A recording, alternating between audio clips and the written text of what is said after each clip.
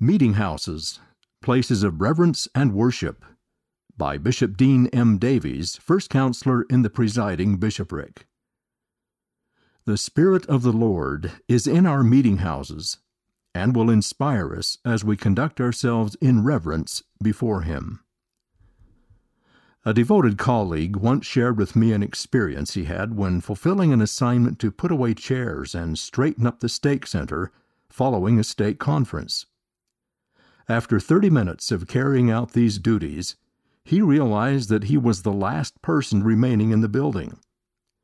Rather than feeling alone with a rush to leave, however, he noticed that the same sweet sense of peace he had felt during the conference remained with him and was even increasing. As he finished the assignment and exited the meeting house, he encountered another member who seemed to be watching him intently. Realizing what my friend had been doing, this member took him by the hand and said, "Brother, the Lord sees these small things that you do for Him, and He looks down and smiles upon them."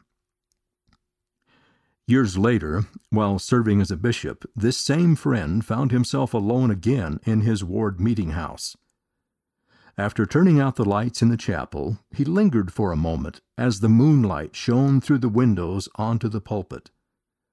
The familiar sense of peace again washed over him, and he sat down near the front of the chapel and reflected on the myriad sacred moments he had experienced in that setting. The many times he had observed the priests breaking the bread at the sacrament table, the occasions when he had felt the Holy Spirit accompanying him as he delivered a ward conference address, the baptismal services he had conducted, the beautiful choir numbers he had heard, and the numerous testimonies from ward members that had touched him so deeply. Seated alone in that dark chapel, he felt overcome by the collective impact of these experiences on his life and on the lives of his ward members, and he bowed his head in profound gratitude. My friend had been wisely and correctly taught that the most sacred places on earth are the temple and the home, but through the two experiences related above, he also came to understand the sacred nature of our meeting houses. Because they are dedicated by priesthood authority, these facilities become settings in which the Lord pours out revelations upon His people, and in which the power of godliness is manifest through the ordinances that take place there. The meeting house combines with the home to bring about the promised joy that faithful saints can experience on the Sabbath day. It becomes a place where members' collective worship causes their hearts to become knit together in unity and in love one towards another, and toward the Savior. For us to render proper gratitude and respect for the outpouring of spiritual blessings that come to us through our meeting houses, we should enter these places of worship with an attitude of deep and sincere reverence. The meaning of reverence. In our modern church culture, the word reverence has become synonymous with the word quiet. While soft tones are certainly appropriate for our chapels, this limited view of reverence fails to capture the full meaning of the word. Reverence can be traced to the Latin verb reverere, which means to stand in awe of. Could we possibly find a term that more eloquently describes the feelings of our soul when we truly contemplate what the Savior has done for each of us? I am reminded of the words of the beautiful hymn we sing while in our chapels. I stand all amazed at the love Jesus offers me. That profound sense of gratitude, praise, and amazement is the essence of reverence, and it impels us to avoid any type of language or behavior that might diminish those feelings within ourselves or others. Meeting houses and the Sabbath day. From modern revelation, we know that a central part of our Sabbath worship is to go to the house of prayer and offer up our sacraments upon the Lord's holy day. The houses of prayer in which we gather on the Sabbath are our sacred meeting houses. President Russell M. Nelson has helped us to better understand the close connection between our reverence for the Savior and our feelings toward the Sabbath day. In sharing his own experience in coming to honor the Sabbath, President Nelson related, "I learned from the Scriptures that my conduct and my attitude on the Sabbath constituted a sign between me and my Father. Just as our conduct and attitude on the Sabbath are a sign of our devotion to the Lord, our conduct, our attitude, and even our manner of dress while in His house of prayer may likewise indicate the degree of reverence we feel toward the Savior." Meeting houses and ordinances. Elder Jeffrey R. Holland of the Quorum of the 12 Apostles has amplified our understanding of this concept, declaring, "In addition to making time for more home-centered gospel instruction, our modified Sunday service emphasizes the sacrament of the Lord's Supper as the sacred, acknowledged focal point of our weekly worship experience. We are to remember, in as personal a way as possible, that Christ died from a broken heart by shouldering entirely alone the sins and sorrows of the whole human family. Inasmuch as we contributed to that fatal burden, such a moment demands our respect."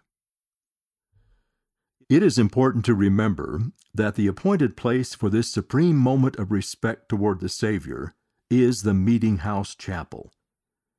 In addition to the reverence we feel during the weekly ordinance of the sacrament, our feelings of reverence and respect are amplified when we consider the other priesthood ordinances and blessings carried out in the meeting house, including the naming and blessing of children, baptisms and confirmations, priesthood ordinations, and settings apart for callings. Each of these ordinances and blessings can bring an outpouring of the Holy Spirit if those who participate and those who attend come in an attitude of reverence. Meeting houses and worship. The Sabbath day affords us the opportunity to worship the Lord during our home study and as a congregation during our sacrament and other meetings.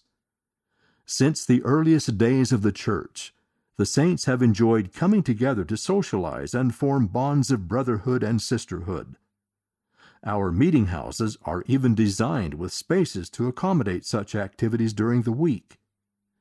We must never lose sight of the primary purpose of these facilities, however, which is to provide a place of worship. Worship and reverence are closely related. When we worship God, we approach Him with reverent love, humility, and adoration. We acknowledge and accept Him as our sovereign King, the Creator of the universe, our beloved and infinitely loving Father. This central purpose of worship should therefore influence our conduct in meeting houses, even when we are engaged in social or recreational activities. Great care should be taken to minimize disorder, debris, or damage to any part of the facility resulting from church activities, and action should be taken to promptly clean or repair it in the event of such an occurrence. Children and youth can be taught that reverence and care for the meeting house extends beyond Sunday meetings. Member participation in the cleaning of the meeting house, particularly the combined participation of parents and children, is a wonderful means of developing a sense of reverence for our sacred facilities. As evidenced from my friend's experience in straightening up his stake center after stake conference, the very act of caring for the meeting house is a means of worship and invites the Spirit of the Lord. Meeting houses and the Savior. Under President Nelson's prophetic direction, significant efforts are being made to ensure that the name of Jesus Christ is never excluded when we refer to His church. In a similar way, we must not allow the Savior to be displaced from the center of our worship, including our places of worship. We are accustomed to referring to the temple as the house of the Lord, which is an accurate and important designation.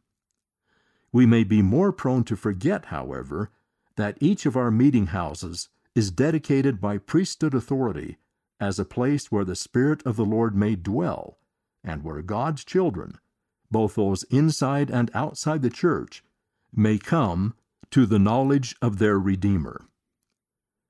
The recently announced initiative to adorn our meeting houses with artwork that respectfully depicts the Savior and the divine events of his mortal and post-mortal life is designed to draw our eyes, minds, and hearts closer to him.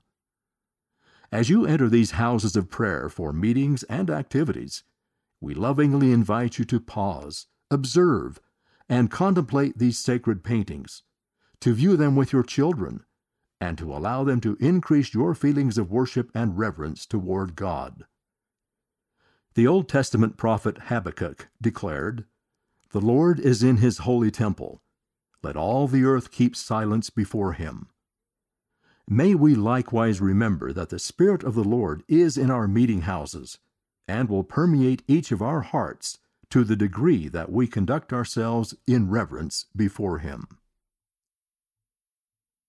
End of the article, Meeting Houses, Places of Reverence and Worship, by Bishop Dean M. Davies, First Counselor in the Presiding Bishopric. Read by Van Farnworth.